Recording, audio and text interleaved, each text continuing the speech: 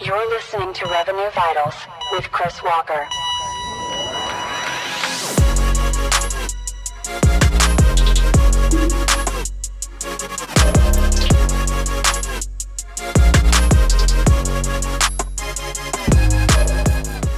All right, everyone, we're going to let some other people file through, but we are going to get started. We had a ton of great feedback that came through on last week's just pure questions and going through and discussing with people about what they're working on. And it allows us to go a lot deeper into topics and I think provide a lot more value to people here. And so that is going to be the plan again for today. We're going to test it out again. I welcome your feedback during and at the end about how we should think about coordinating the event, but we've gotten some positive responses, so we're going to continue on this track. We also have tons of questions queued up from the previous episodes as well as people that submitted. And so if you all want to submit questions in advance, feel free to reply to the email that goes out in advance or drop it into the chat here. Do a little note if you feel like coming on live and having a back and forth conversation, which we will prioritize as the first ones. And again, you all could be doing anything with this hour, so appreciate you being here. Focused on you getting better, focused on helping others getting better. So I'm grateful to spend an hour with you here. So with that, let's not waste any more time. Let's get into the questions. All right. So to reiterate what Chris said, we'll prioritize anybody that feels good about coming on live. So just let me know in the chat if you feel comfortable coming on and we'll prioritize you. I'll give everybody a couple minutes to get their questions queued up and kick it off with some questions we've gotten the backlog from previous episodes. So let's see. Okay, so let's kick it off. We've got some questions about SMEs and how that works internally, how you could structure that for your company.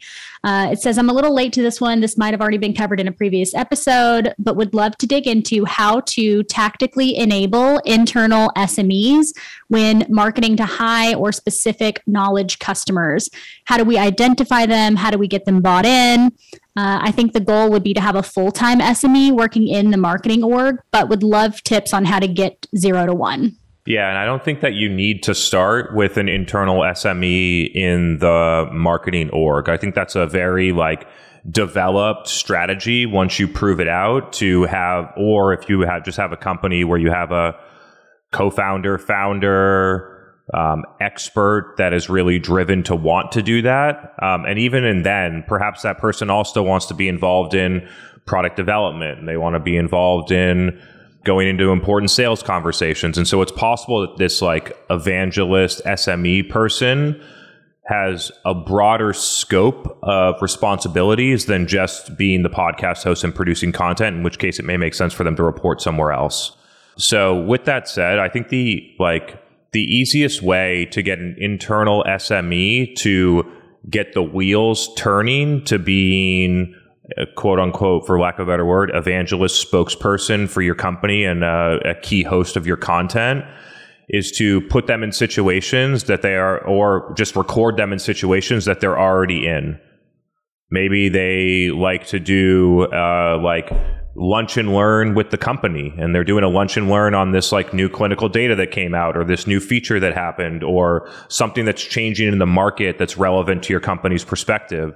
And just recording them doing things that they're already doing can be a great way to start. You get the video content, you get the audio content for a podcast. You can decide how to chop it up so it's most relevant to your audience. I also like putting them in positions where they get to interview people that they respect about topics that they care about. So perhaps setting them up to have a roundtable discussion with 3 peers that they respect, to interview someone that just did something really important in the industry and learn about that, to have them interview key customers or people on the customer advisory board or things like that, just for a discussion can be good things, to have them be presenting a webinar, whether that's an internal webinar or an external to people. I think it's all about understanding that person well, understanding what they care about and what they like to do and what they're comfortable already doing versus what they're uncomfortable doing, and then creating the situations for things that they're already comfortable doing where you can also get the content out of it. So that's one sort of angle. And then the other angle is to not use an internal SME at the beginning and instead go and interview external people to get it started, which will then start to show them what good looks like, and then they will become more interested. So I think those are the two core strategies that I've taken with people that were very not interested in being the host of a podcast or writing a blog about a clinical data for our company, other things like that, and taking someone from very uninterested to showing them why it's important and how they can reach a lot of people with their expertise and message and be able to help them and influence the company's growth and things like that. But for a lot of people that are SMEs, especially in more technical type of roles, they don't see it right away. They're not a marketer. They think a podcast is not that important. They think that their specialty is so much more valuable that they could be doing other things that would greater benefit the company. So being able to demonstrate to them how important this is and how much impact it can have, I think is the first step to getting buy-in. Incredible. Tatiana, let me find you in the queue real quick, and I'll ask you to unmute. You can join us live. I work with a company which is partnered with Microsoft, and our big bet for 2023 is the insurance sector, specifically in Europe, because the digital maturity, even in the biggest insurers, is very, very, very delayed. Here's my issue. We've got some great content. We've got some great case studies. It's getting it in front of the right eyeballs. Our proposition can only be approved and validated by somebody very senior in the organization, because even the minimal viable product would require us to get into the guts of the company's data and be privy to sensitive information and data and so on. So my question is, my company used to just do lead gen, and obviously that's not going to work for the insurance proposition because it needs to be very, very targeted. Our TAM is very small. Eligible number of eyeballs is very small. How do I, we're going to a big event. We're going to 2 big conferences this year in London. But aside from that, digitally, how can I get the right content in front of these eyeballs? When your target audience is very small, sometimes it is more useful to do things that feel a little bit more like sales. Yeah. It is basically fancy sales, what we're doing. Totally. Yeah. But you can have the way that I look at marketing and sales is a little different about whether you're engaging with that person to have a sales conversation or whether you're engaging with that person without the intent of selling them something. That's how I split the difference between marketing and sales, which is a little bit different. So it's possible to take a targeted approach that would use something that most people in the sales department would use, like a direct email, like setting up an event, like setting up a physical event, a workshop, a round table, a place where you sit around with 5 other people and drink wine, where you have your most successful insurance customer come and talk to 3 prospective customers in that same area about something totally unrelated to your product or solution. I think when the audience is that small, it's really I don't really even know what this word means, but it feels right. It's just a direct marketing approach. You have direct mail, you have the people's emails, you're going one-to-one. And then whether you're doing it with the intent of having a sales meeting or whether you're intent of having an education or more of a marketing touch point, I think is the distinction. But yeah, when you only I've used the example before, if you only can sell to the top Fortune 50 companies and you're only going after the CIO and the top Fortune 50 and that's the decision maker, then taking a one-to-one type of sales approach is probably the right move there. Yeah. Because it's absurd. We're running you're gonna laugh, we're running Facebook ads. And I'm telling them, why are we doing this? We're just throwing money into the sea. We're running LinkedIn ads, and we're getting. It's getting some traction. We got 1 lead, funnily enough, from one of our target accounts, but he's a director, so we can court him. But ultimately, we need the ears of the CIO and the chief data officer. Yeah, you're looking. Another approach here on LinkedIn ads would pick those 50 accounts and run it to everyone at the company that's director and above, or everyone in certain departments or functions, and then have the message be does your CIO know that you could save $550,000 per month by switching to this data source? And just have that be the idea that you're trying to have someone in the company that already has the connection to just send them the information that you want them to see. So leveraging that type of approach where, you're going to, on LinkedIn ads, a majority of the ads are going to be delivered to someone in the account that isn't your exact decision maker, but they still work at the account. And if you only have 50 accounts, that means those accounts are worth a lot of money. So I think this over-the-top sort of broader account level message could work too, with the main goal of having somebody else send the person the information or the video or the case study or the event invite that you want them to get, because you've created a message about how you can impact their business that matters to somebody else in the company. So that could be a digital, a more digital approach, and I would use LinkedIn ads, not Facebook and Instagram ads. Awesome. Thank you so much, Chris. Happy to help. Yeah, glad to have you on again, Tatiana. Thanks for joining us. Okay, let me go back to the queue. This is a really long question, so I'm going to try and summarize as I read it. The brunt of the question is really about better understanding pipeline velocity, specifically the calculation for how you get there, how you measure it, why it's quarterly. Let's start with that, and then I'll skim the rest of the question and make sure we've successfully answered. Yeah, I'm gonna pull up a resource just so people have a visual here too. Beautiful. So when you're making the pipeline velocity calculation, you're combining 3 lagging sales metrics that are calculated based on close won deals. Those are closed deals, which are win rate, sales cycle, and average ARR. And then you're implementing a present metric, number of qualified opportunities generated, what we call hero opportunities, that becomes the present metric to feed forward to project future performance. This becomes a relative measure of how much velocity or how fast pipeline is moving through your funnel to closed won over a period of time. So it becomes a metric that you can use over time to understand, is it going up or is it going down? Are we moving in the right direction or are we moving in the wrong direction? It also helps you acknowledge that there are 4 key metrics that actually impact how fast you can grow. Most companies only look at how much pipeline did we generate. They're not looking at how long were the sales cycles, what are the ways that we can cut that, how can we increase ASP, how can we increase the win rates so we have higher sales productivity.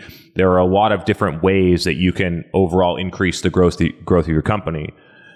As an example, in 2018, when I worked at a company, their outbound method drove a lot of pipeline, but they won that pipeline at 6% from meeting to closed won, and the sales cycles on them were 212 days. And then we created a different channel where people were actually coming through the website and saying, hey, I wanted to buy now, which created actually way less pipeline. It was probably 30% of the pipeline generated through outbound, but we won that pipeline at 34%. And the sales cycles on those deals were 76 days instead of 212 days.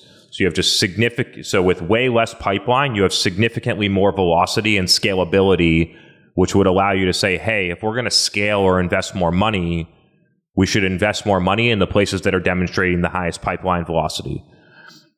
And so this is the calculation that you get, and then you can analyze that over whatever period of time that you decide.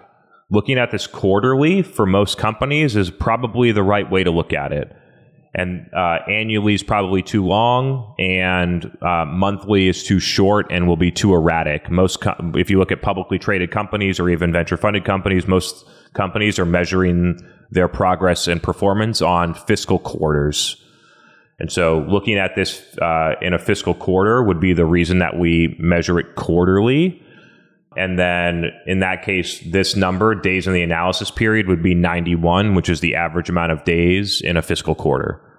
You could also decide to measure it annually at 365 days, which would be able to show you, maybe for a company that has a 2-year sales cycle or a 180-day sales cycle, this might be a good way to look at it over a long period of time. But then again, you can't really compare it to another data point for a full year. And most companies that are listening to this podcast, and most companies just generally, are looking for an indicator that they can look at a more frequent basis. And I think this becomes one of the core key metrics for net new revenue generation. I'm not saying it's more important than NRR. I'm not saying that it's more important than other metrics that companies prioritize, like EBITDA or profitability.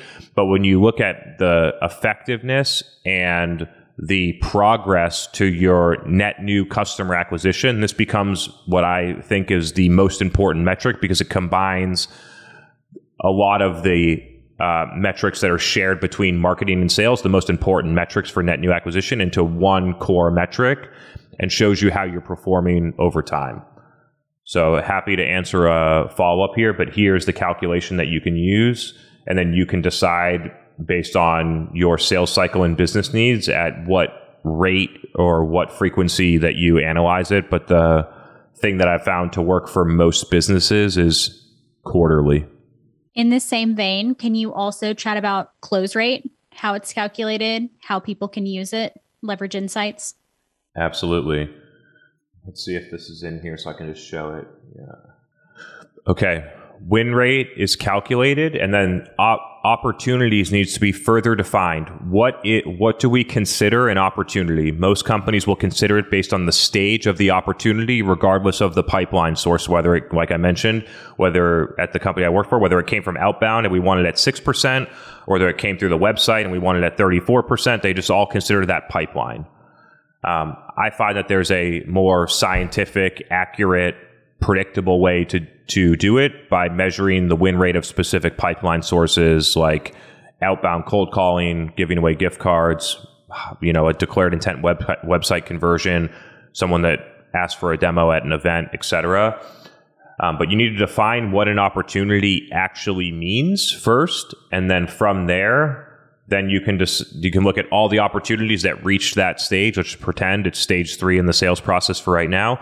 So all of the opportunities in the entire business that reached the third stage, how many of them went to close won and how many of them went to close lost, and only use the opportunities that have reached one of those outcomes. So we're not including active deals in here. We're only including deals that have reached a won or lost outcome.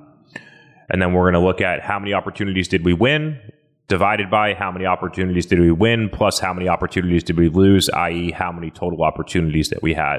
And that'll give you the win rate of your opportunities.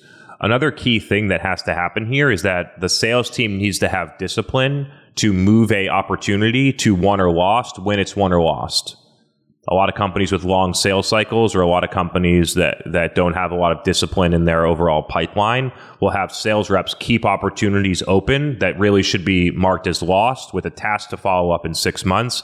Instead, they just leave it open in stage 3, which then impacts your sales cycle data. It impacts your win rate data. It impacts your pipeline velocity calculations. And so having clean data and sales discipline and how to manage opportunities in a pipeline is table stakes here. And then from there, this calculation becomes very simple.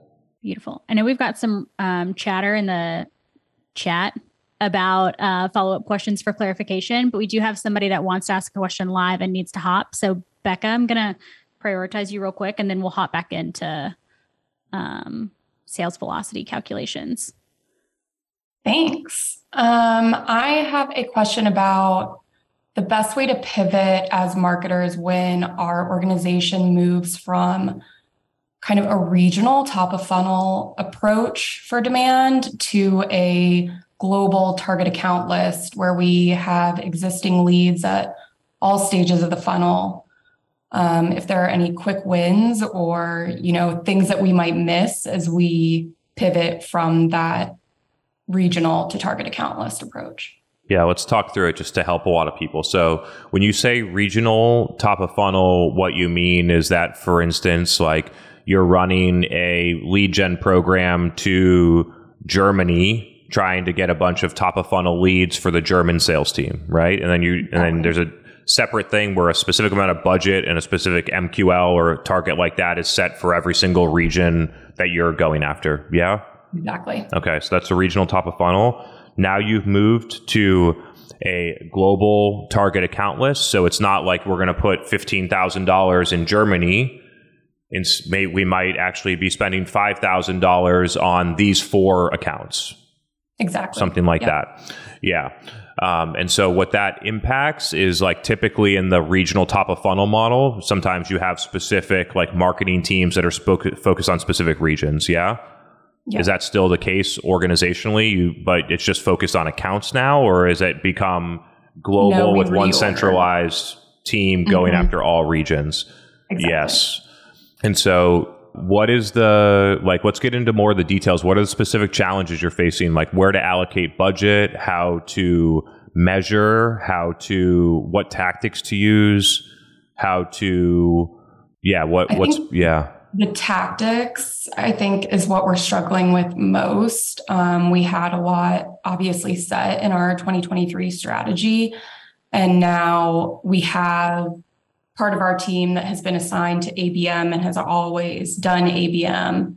And so they have their set account lists. And then we have, say 1,000 remaining accounts at a global level that we're targeting. And we know that we have leads at all stages of the funnel. So we're kind of needing to pivot from purely top of funnel to some nurture streams and figuring out how to engage really at an account level rather than focusing all of our energy at top of funnel. On the ABM team, is their list smaller? Yes. So they do 50 accounts. Yeah, 50 accounts, the biggest 50. A lot of companies call that strategics. Yeah, something like that. And then you have the next level, which some companies call enterprise or something like that, which is where you're focused. Yeah, this is sort of, I'm getting it. Yeah. Okay. And then how do you, like you said, leads at all stages, like how do you determine what stages leads or accounts are at? We have like 6 stages that we track. So we track like when an SDR makes contact, and then we track once they have a discovery call, once they're handed off to an AE, once they have a demo, and then that's when we have an opportunity open. So we're tracking every single one of those stages and then through the sales funnel as well. Technically, you use like the lead stages and then the opportunity stages. Is that technically how it works, or is it it's just 6 opportunity stages? It's lead stages. Yeah. Lead and stages. Then once someone becomes a contact, then they go through the opportunity stages. Understood. Okay. And then what are some of the like core places where like effort and money are focused right now to drive these outcomes? Yeah, I think the majority of budget is for like paid ads, a lot of content syndication, paid search. And then we have one CRM marketer that is really kind of the bottom lead funnel. He's doing a lot of one-to-one through people who have been like contacted by sales. We know they're viable and we know their interest level. Maybe the last question, but I'll make no promises. What's like the core success metrics that you're working towards? Like how do they determine whether like your team is being successful or not? We're gold on open ops. Open opportunities within that 1,000 accounts. Yeah, that are marketing attributed. We do a last touch model within 45 days. Okay, that's an interesting nuance there. Another topic for another day. Yeah, but it's critical because it how you're measured drives what you do, right? Totally. Like if you told me that it's on a last touch model, then the things that we would do would be different. Otherwise, we would do things and your company would say you're not hitting the goals, right? Yep. This is why measurement is so important. So on a last touch model, what are the key ways that you open ops in last touch right now? Can you clarify what you're asking? Yeah. So I guess you've been doing this for at least like a couple of months, like for the last couple of months that you can remember, like when people come through and you open ops, which is getting toward your goal, what does the last touch attributed to marketing say? Does it say events? Does it say website? Does it say paid ad? What are the things that are working to get you to the goal right now?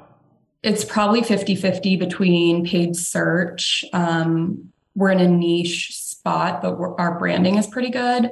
So paid search does well for us. And I guess LinkedIn retargeting is doing pretty well. We're launching SEO. We've seen a lot of success with it, but it's just not off the ground yet. When you say LinkedIn retargeting, do you know how, is it to like a lead form, or how do you get attribution against that? Yeah. It's a demo request. Got it. Okay.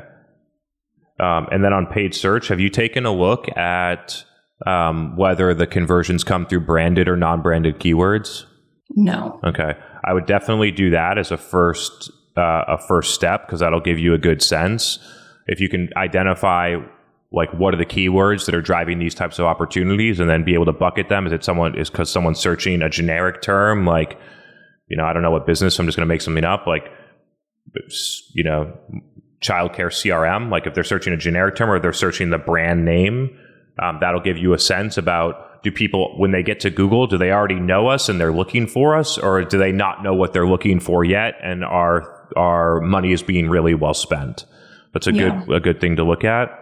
So couple other things that I would do, if you're goaled on open opportunities, then you're not really that incentivized to market to open opportunities. Maybe there's a different team that does that. But for now, just for the sake of hitting the goals that have been set, we can debate whether the goals are right or not at a different time, but let's just talk through your current situation. That really what you're trying to do is get someone from a lead to an opportunity with a core last touch point. So that means that the last touch, or I call it bottom funnel, a capture demand conversion, is going to be some type of transactional digital activity. So that leads you to things like lead forms on LinkedIn. It leads you to paid search. It could lead you to just organic or direct website conversions. I'm sure that has shown up at least some point, hasn't been attributed to an ad, but they find you most likely through Google, or because they already knew your brand and come to your website and convert that way. Those are the places where you want people to convert. The thing that I would look at is I would create a pie chart of where the budget is going, and then you can maybe create another one about where the effort is going. And I would create the pie chart and look at how much of this money is being spent to capture demand versus create demand.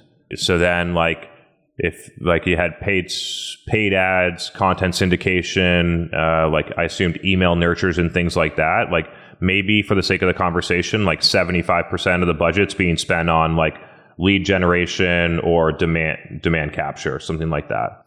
And then for the sake of the conversation, let's just say that 25% is left over on demand creation. And then I would be focused on, how do I make that how do I look at the 75% that's spent on demand capture and figure out how much is necessary to capture the demand that's there? What's working? What isn't working? How should that budget be set? That should be first. Maybe it'll be more, maybe it'll be less. If it's more, then you should be able to go back and justify increasing the budget, because you'll have the open opportunities to justify it. And that's basically all about what you're already doing. So the retargeting, looking deeper into Google paid ads and showing what's driving open opportunities, and then figuring out the website conversion to see how many people already come to our website. How do we convert more of them into a organic or direct demo request? And then we're going to try and figure out, how are we going to go out to the rest of the 1,000 accounts and create demand with key decision makers inside of the company, or influencers of the decision? Things that I would do there. And 1,000 accounts is pretty small. So the budget needed to do this at 1,000 accounts is not dramatic, right? Let's just pretend you got 1,000 accounts. You want to market to 10 people inside of those accounts. You got 10,000 people total. You're paying $40 CPM on LinkedIn to hit everybody in your audience. It's going to cost you $440 to hit everyone once, right? So it's not a huge amount of money. Right. And then I'm thinking about what information at the lead, not at the opportunity stage, am I going to deliver to them? Things that I think about: social proof. So like, how do I get key, like maybe you have case studies on your website already. How do I repackage that case study? And then how do I format it to be appropriate for a LinkedIn ad? And then how do I deliver that case study, whether it's a image, graphic designer makes an image that says, blah, blah, blah company decreased cost by 75% using X. Whether we take a video of what that person was talking about, chop it up into a 30-second like testimonial, and we put that in there and we run it to those 1,000 accounts that are like them. Thinking about just general, like maybe there's a lot of people in those 1,000 accounts that don't even know what you do, right? So trying to get like very direct and simple about how do I just get all of these 1,000 accounts to know this is what we do. And then maybe another one about how do I get these 1,000 accounts to know this is why we're different.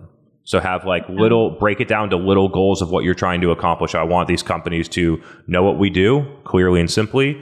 I want them to know why we're different. I want them to know about other companies that use the product already and are having success. I want them to know what outcomes other companies are getting or what outcomes they can expect. I want them to know what problems, core business problems that we solve and how we do it.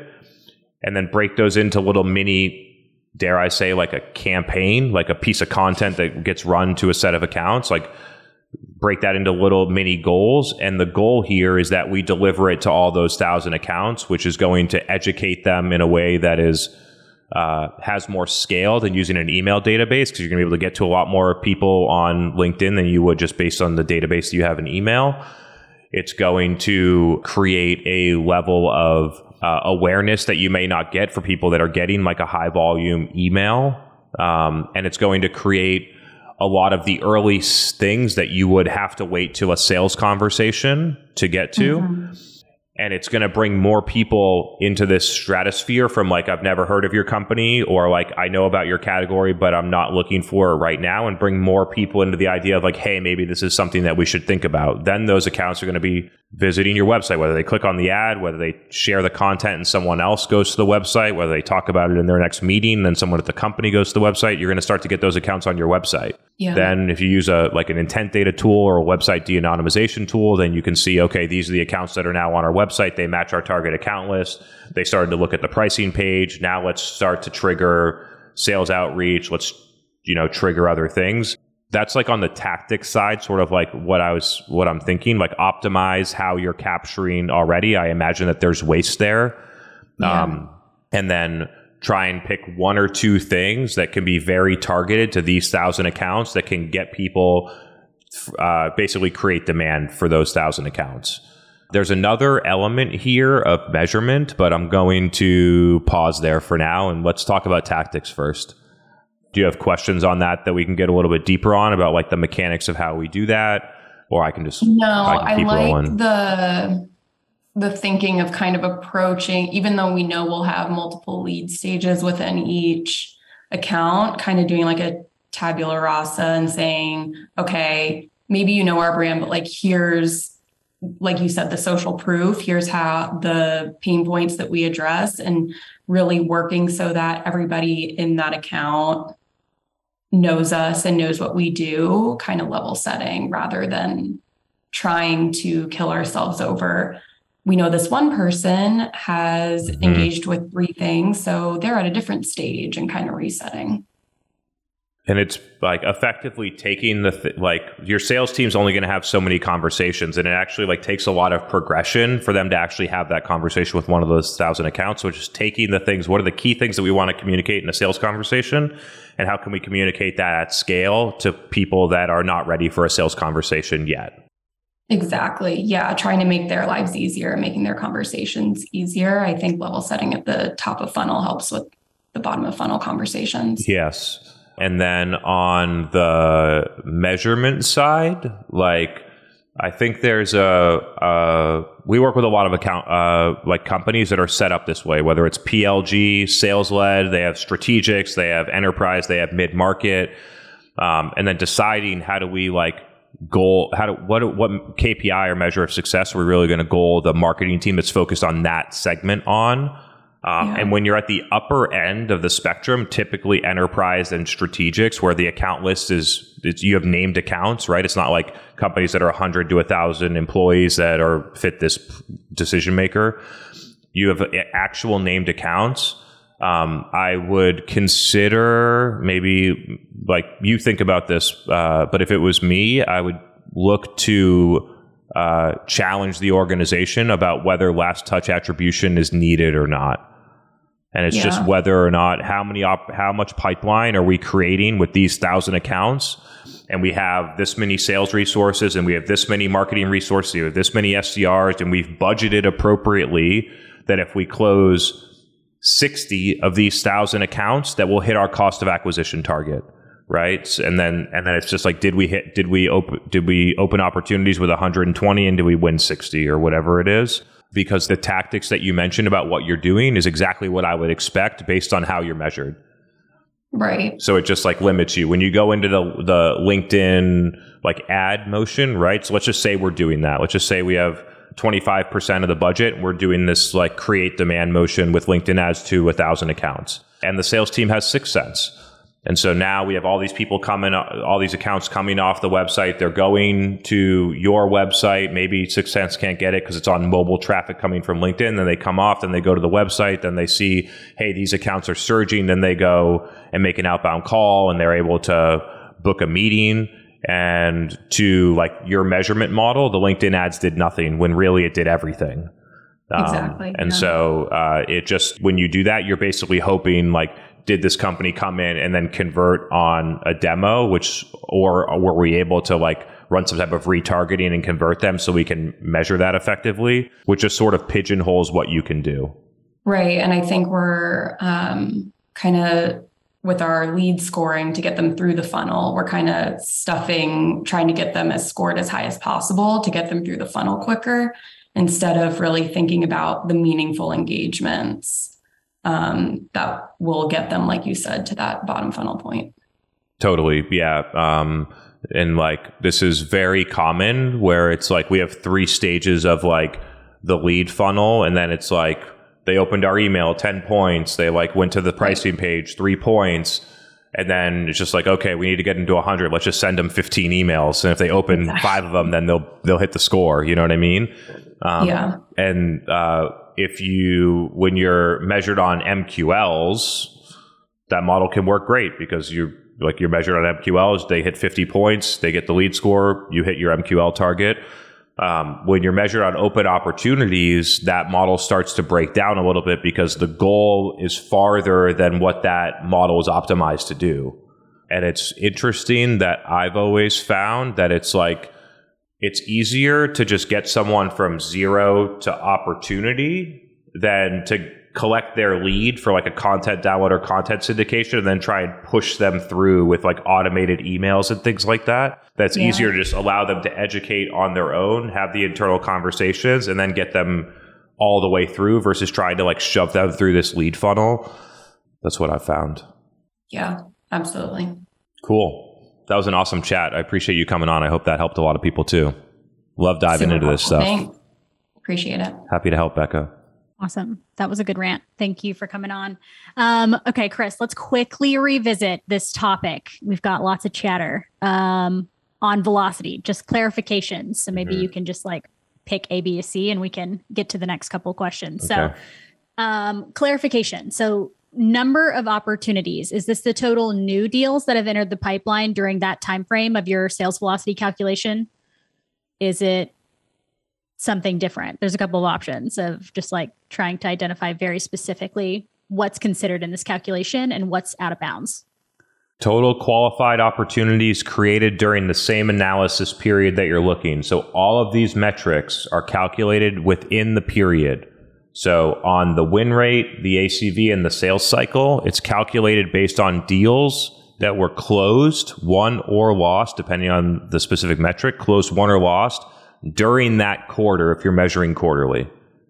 For the number of qualified opportunities, it's how many opportunities hit qualified during that time. So it's not when the opportunity was created, it's when the opportunity hit your definition of qualified. Every single company should be date stamping their opportunity records when it hits the qualified stage. We call it hero, which in our pipeline is stage 2.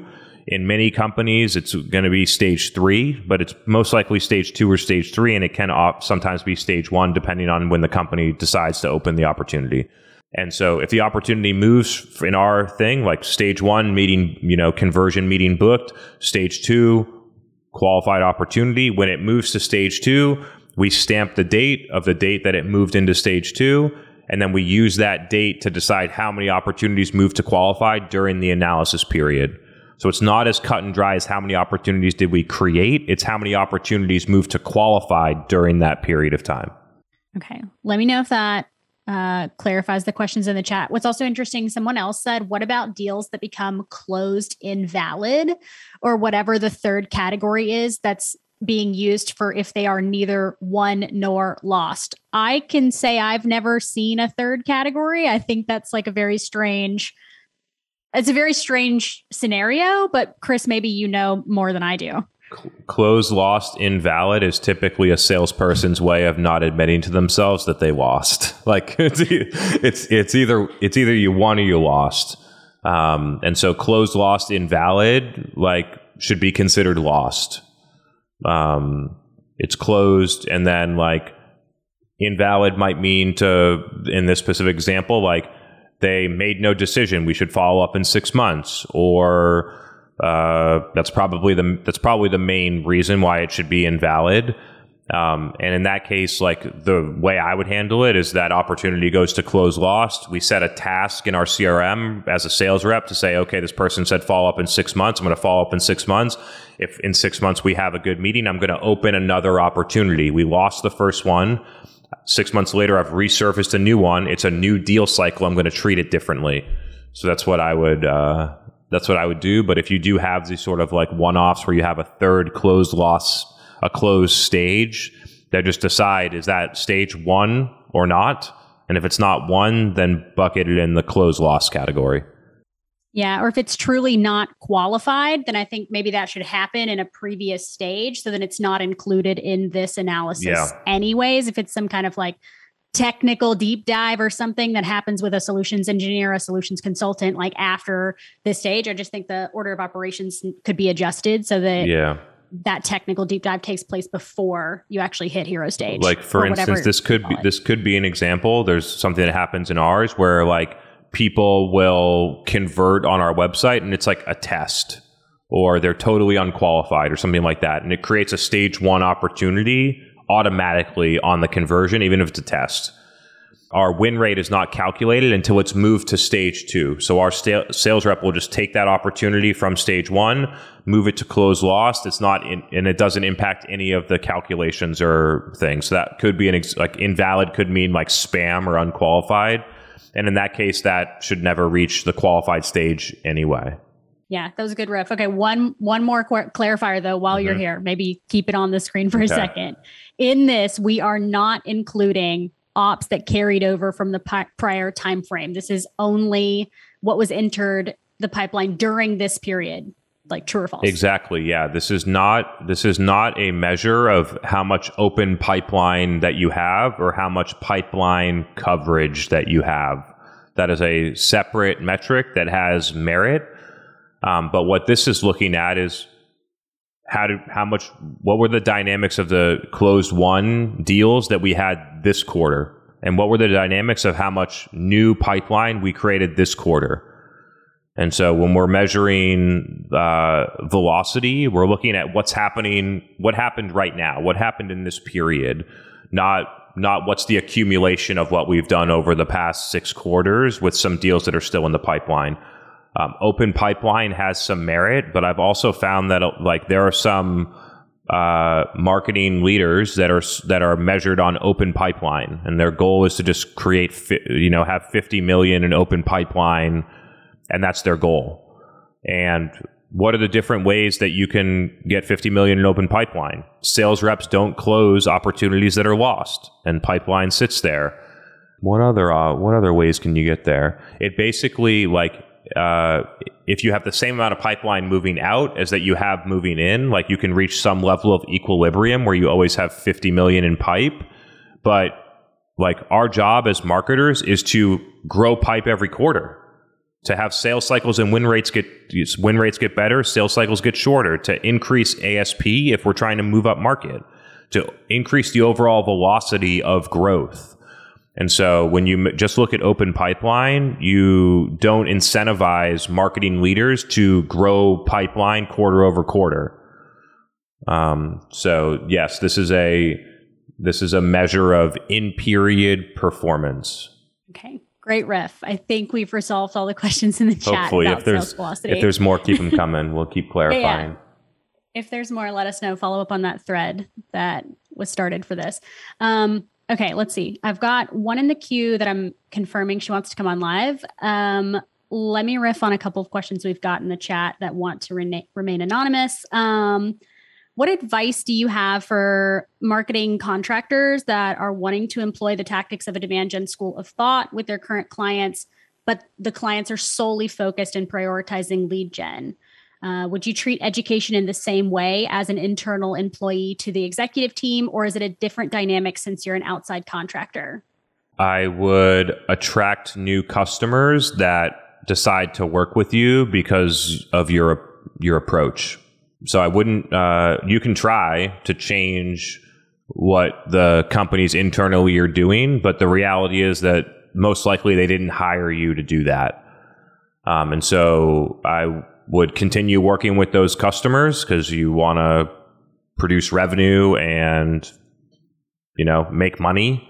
Wouldn't just say, hey, you're not going to change, see you later. I would keep working with those companies. And then I would specifically be trying to create content, host events, look at companies that are already doing some interesting things and try and start conversations with the idea of this company's coming and they decide to work with you because they want to change to something new or because they're already doing something new and they know you can help them accelerate. I think this is really more of a client selection. The same thing goes if you're a marketer trying to find a company. It's much easier to find a company that's already wants to change or already is moving in the direction that you want to go versus trying to join one that isn't and try and convince them to change. So I would reframe this a little bit and look at it as client selection, not how do I convince current clients to change. You can try, and I've done it a lot. I would say that my success rate on this for companies that don't want to change to try and change is less than 20%. So, and I'm pretty damn good at it. So I would encourage you to just look for new customers that already want that. Good riff. All right. We've got a couple in the queue that want to come on live. So Carolyn, I'll ask you to unmute. Hey, Chris, I'm trying to get my video to work. Carolyn, your video's never working. How's Scottsdale? I'm on my way there now. So I'm just sitting in the gate. But anyways, I just caught the tail end of this call. And yeah, so we've got our sales kickoff for 2023 this week. And I'm leading a session around how sellers can help build demand for the company. Our sales team is almost purely outbound. They aren't necessarily like a very demand-oriented type of team. So assuming that outbound is still going to be a big focus for them, how can they do outbound better? So if like they're reaching out on LinkedIn, I've seen the way some of our sellers reach out on LinkedIn or send like cold emails and they're just like, they're shit, for lack of a better word. And so, like how can we help them be a little bit like more demand oriented and sort of like the way they reach out? What is the key KPI that these people are scored on? Good question. For them, it's getting opportunities into the funnel, building pipeline. Mm-hmm. And is it territorialized by like geo or segment, or how are accounts assigned? Accounts are assigned by territory. Sorry if you can hear a lot of background noise. That's all right. You're good. So assigned by geographical territory. Yeah, correct. Yep. There's kind of a push and pull on this one because we incentivize people to do outbound on transactional short-term metrics, but then want them to do non-transactional long-term activities, right? So there's a push, and I'm not saying that it's impossible, but there's a push and pull here. So when the metrics get set, what are people trying, and then depending on how an opportunity is defined, like if it's booking a meeting or if it's doing a demo, then like they're going to try and book the meeting and get a demo so that they can hit the goal.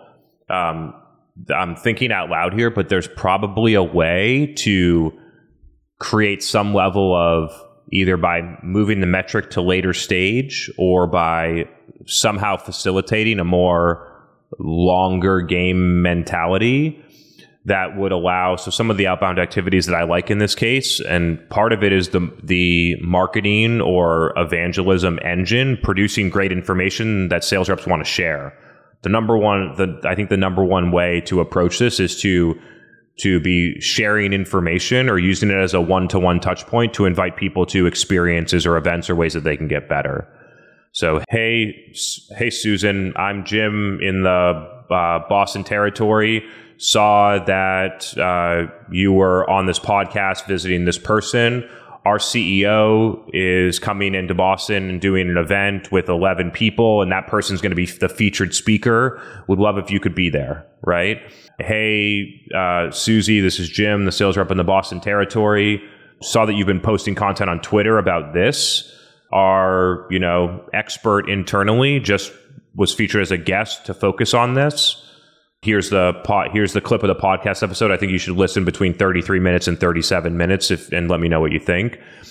I think that sharing of expert content that in a personalized way that actually brings value. There's a bunch of people that send me the URL to their LinkedIn post and I just pass by it because it's totally irrelevant. So it's not like that.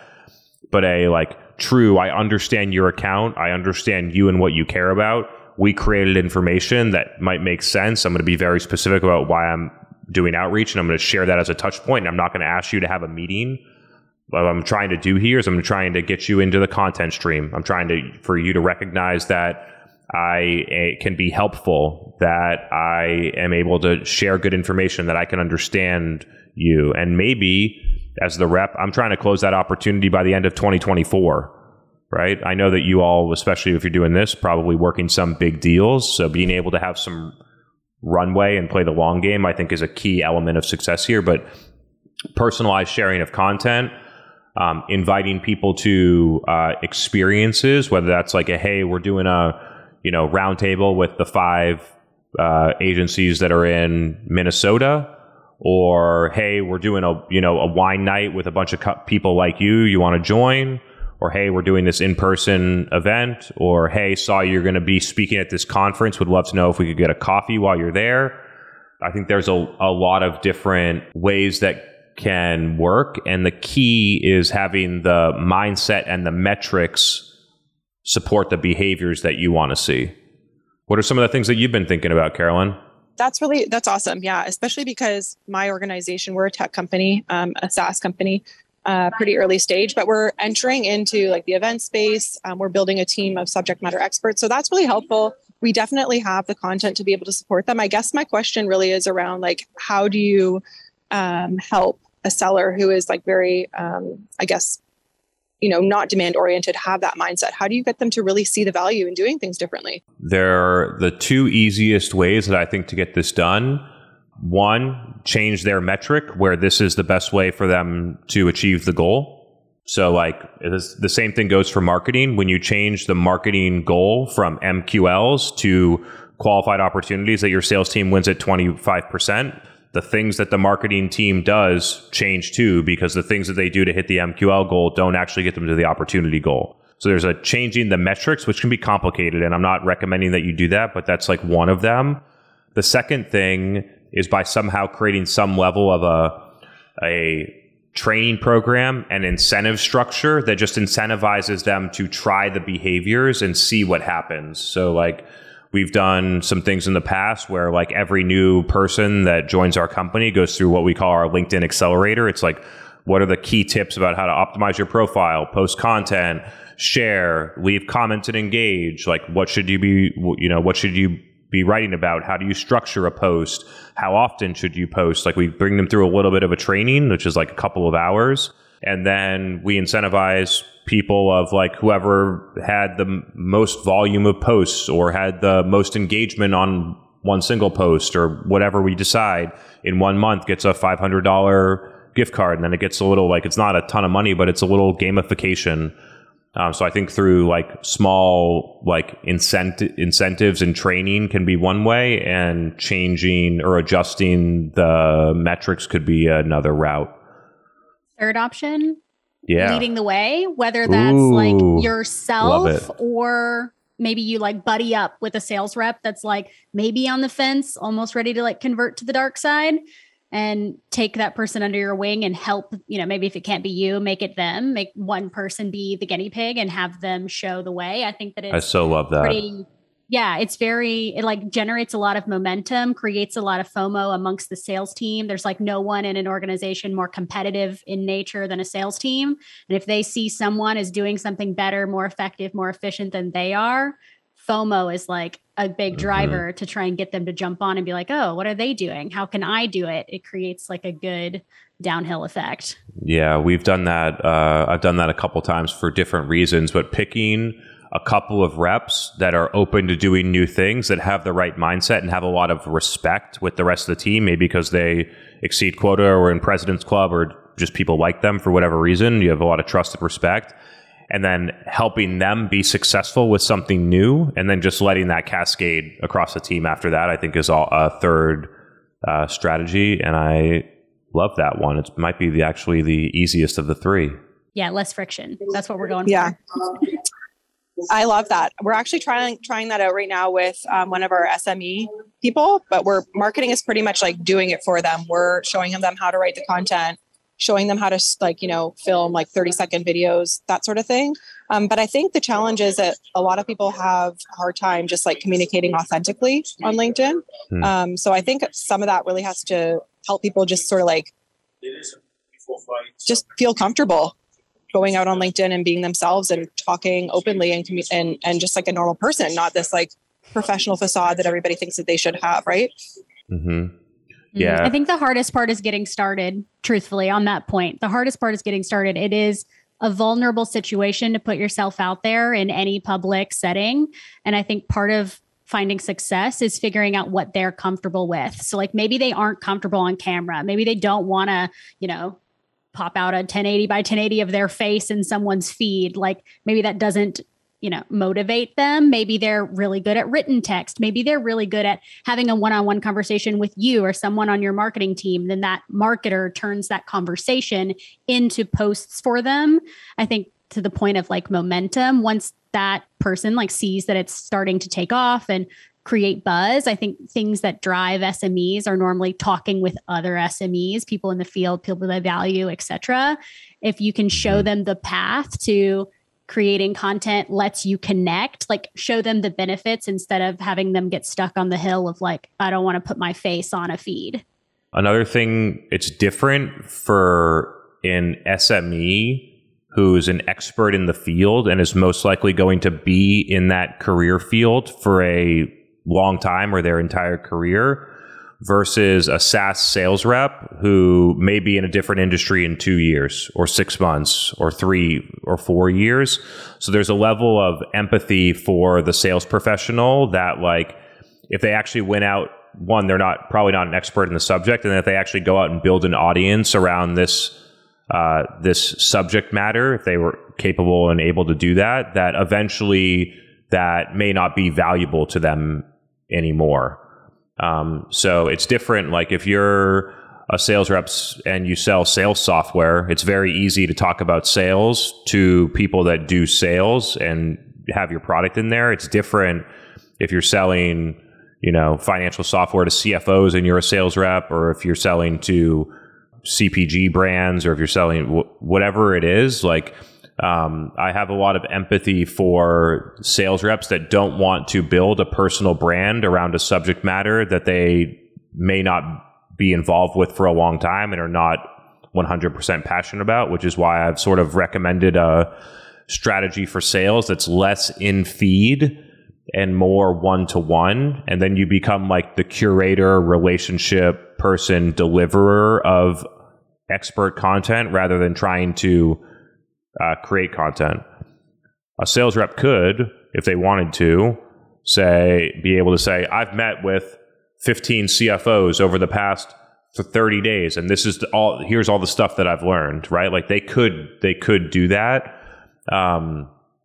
But there's a element, Justin Welsh says it's like, don't build your brand around your industry, especially like for sales reps specifically.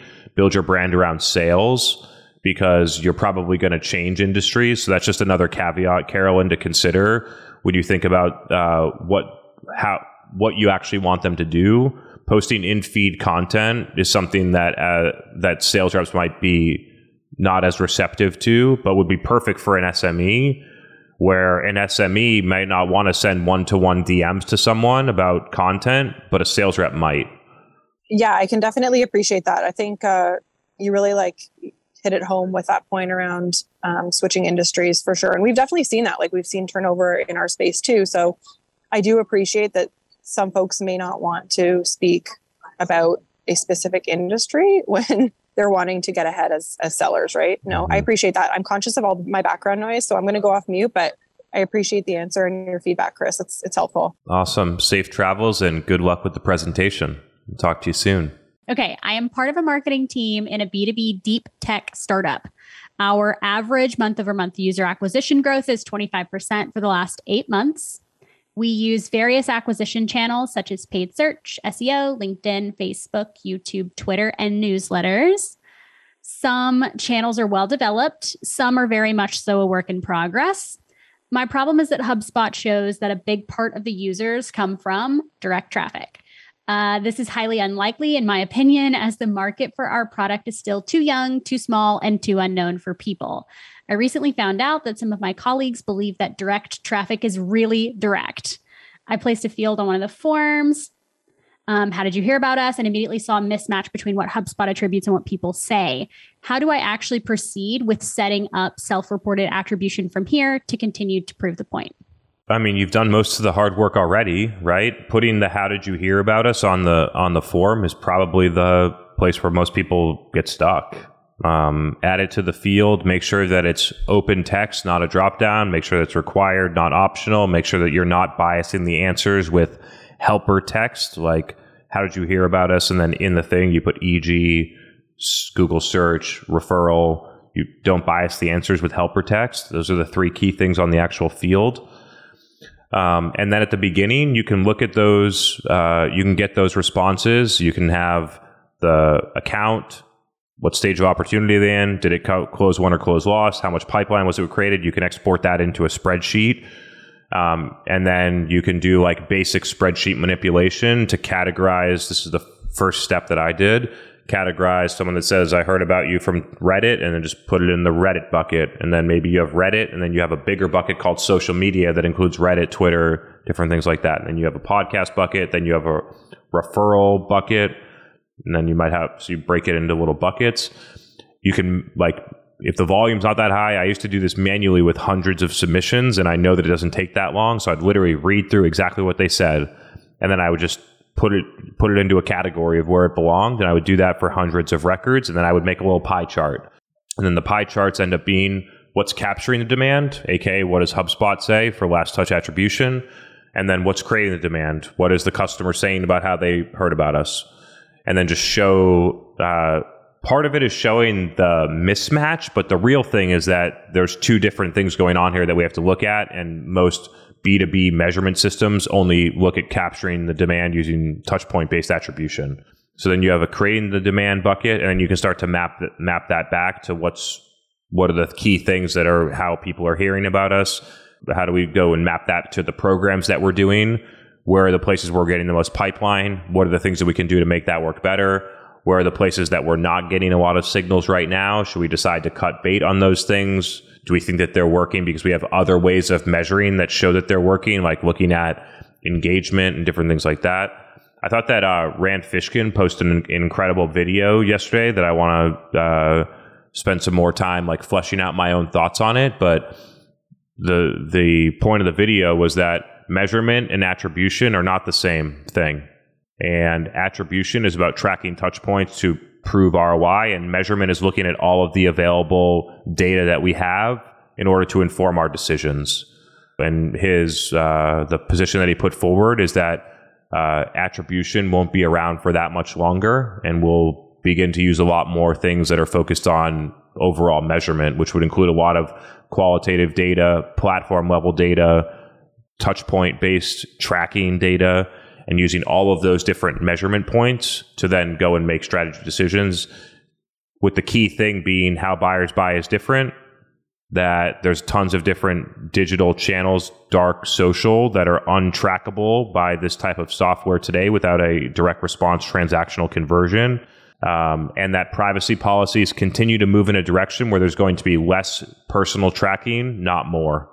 And so if you keep playing those cards out for a while, over time, it'll end up being that a lot of the attribution systems and the technology infrastructure that they're built on will be yielded quite ineffective at doing anything other than measuring the same thing that most people see today: direct traffic, organic search, paid search, lead gen programs. And so you've already done the challenging parts, where most people get stuck for self-reported attribution. And now the next step is actually looking at the data, trying to look at the qualitative data, convert it into some level of quantitative data, and then start to use that to inform the decisions that you make and how you report back to the company. You want the company to understand that we need to look at two things: capturing demand and creating demand. And then you want to be able to look at each individual program that you're running, Twitter, Reddit, different things like that, and have some idea of the prioritized impact that it's having. What's the number one most impactful? What are the things that are the least impactful? And then how do we make decisions based on that? And then the last thing that I would do is I would create a Slack automation, and I would push all of that, the submission data, the name of the person, the job title, the company size, what HubSpot attribution said, what did they say about how they heard about us, what tier of target account that they're in. And I would push all that data every time there's a submission to a channel that you can call whatever you want. We call it inbound requests. That automatically, when they fill out the form, it pushes into Slack, it shows all the data, and every single person in the company sees that data. They say who are submitting the forms and what are they saying about how they heard about us. And it's very, very quick to get alignment at the company about what's working and what's not, when everybody at the company, including executives, is looking at data and seeing what people are saying. So with that, I don't know about you, Kaylee, but I'm kind of loving the AMA style. We had a couple of really deep, great conversations. One about like an ABM strategy, more of like a one to many, maybe one to few, depending on how you look at it, but like a pretty deep ABM strategy, talking about how sales reps can get more involved in creating demand or distributing content, I thought was a great topic. And then some of the pipeline velocity calculations and things like that. Like what we've created in the Vault, for those that are wondering, like I showed some of the things that are doing in there. It's like creating a shared language that your entire company and team can use. How are we going to make certain calculations? How are we going to define how pipeline looks? How are we going to measure the effectiveness of programs? How are we going to think about attribution? And what I find is that a lot of companies, maybe like one marketer goes to a training and they're like, okay, now we're going to do all things this way. But it's the difference between whether you have your whole team and company on board or whether you just have one person taking a course, learning some things. So the hope is that like every company uses a sales methodology. Every company has like Challenger or Sandler or some type of sales methodology where they have different stages. They have different methodology about how they do it. And the crazy thing is that no marketing teams have a methodology about how to operate like a sales methodology. So that's our sort of quasi-objective in creating this. And Carl was on the event last Thursday talking about how he uses this exactly with his team. Every single new marketer that's onboarded goes through and reads all of this information that's in here, so they're all speaking the same language. The executives know what the difference between creating demand and capturing demand is, and they know why they're looking at it because it's been explained to them in a rational way. So if you think that would benefit your company, feel free to let us know. But I did share some stuff in there. I wanted to give a little bit of more context on what we're doing. And so with all that, maybe, Kaylee, you got something? Quick thing. If anybody wants to catch our next, we're doing another customer story from inside the Vault and bringing on another member that's been using and integrating the Vault into their daily workflow. March 2nd, I'll drop the link into the chat for anybody that wants to join us for that next one. Yeah. And then let's just I love doing a pulse, like a quick pulse check. AMA, I thought this one went well. What do people think? Yeah, we got some thumbs up, got some cool. Awesome. We'll keep learning. We'll keep trying to get better. Appreciate you all spending your time here. We'll be back again next Tuesday, same time. Hope you all have a great rest of your week.